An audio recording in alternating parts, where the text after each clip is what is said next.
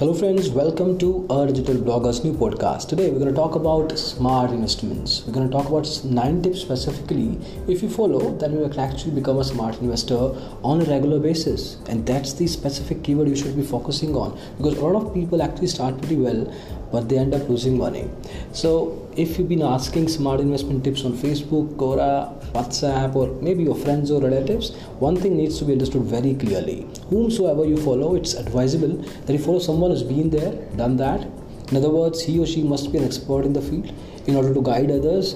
It's because the reality of this particular industry is that the most of these traders lose up money just by following misleading information. So just be there and hang on, and make sure that whatever person, whatever individual, whatever entity you follow is an expert himself or herself. So talking about those 9 tips, the number 1 tip is you gotta start early, and this is the most overlooked tip. If you've heard about something called a compounding effect, it applies amazingly to investments. Really, if you start early, maybe let's say your first job salary days, and the kind of returns you can expect in a few years would be really high as compared to the ones if you start, like, let's say 3 years or 5 years down the line.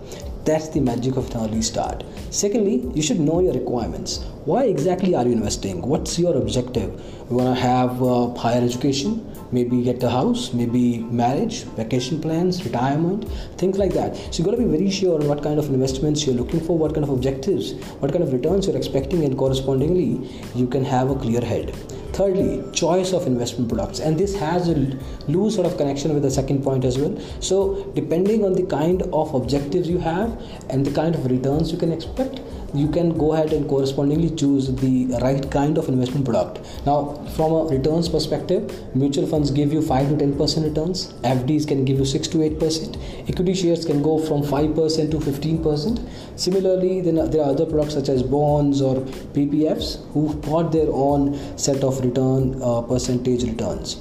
So got to be very sure on the kind of investment objectives you have, and then correspondingly it becomes a really easy task for you to pick the corresponding investment product. Fourth point, you got to understand your risk appetite. Now, your friend, your relative, or somebody else might have a different take on the kind of risk he or she wants to take as compared to you. So you have to be very sure on what kind of risks you can take. So some people say higher risk may bring higher returns, and that is actually correct.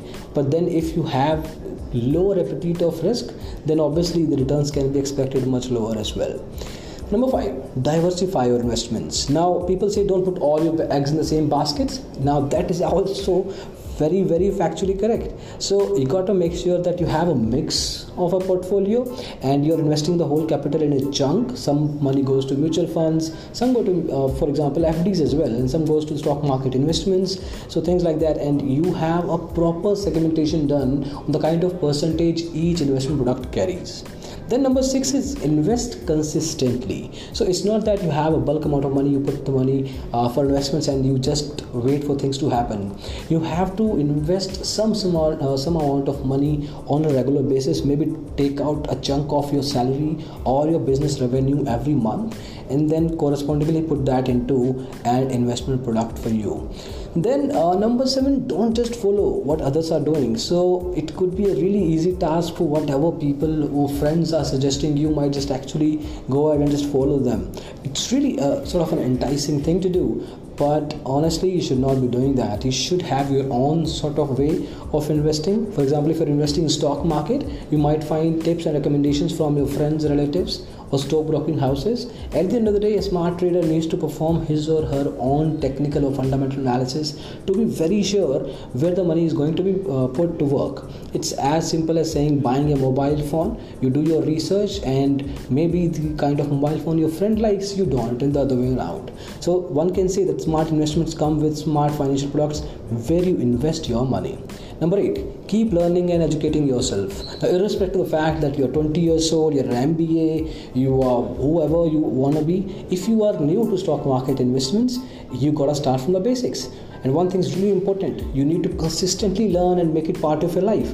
Multiple ways to do it. You can refer some books, keep a habit of going through investment journals, subscribe to financial blogs like ourselves, newspapers, and so on. Okay, Number 9, monitor your portfolio. Once you put your money into different investment products, that's not the end of the road.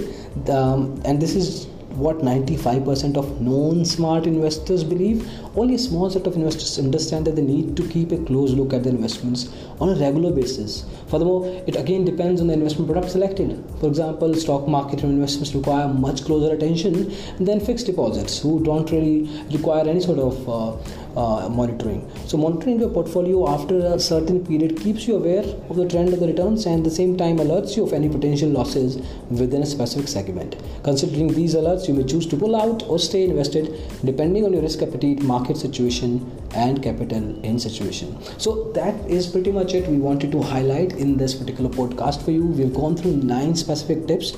If you really missed something, you can go back and listen to the podcast again and understand what each point specifically meant. After all, you need to make sure that your smart investments are done pretty much in a smart way. Thank you so much for listening to this podcast. We'll catch you the next one. Bye-bye.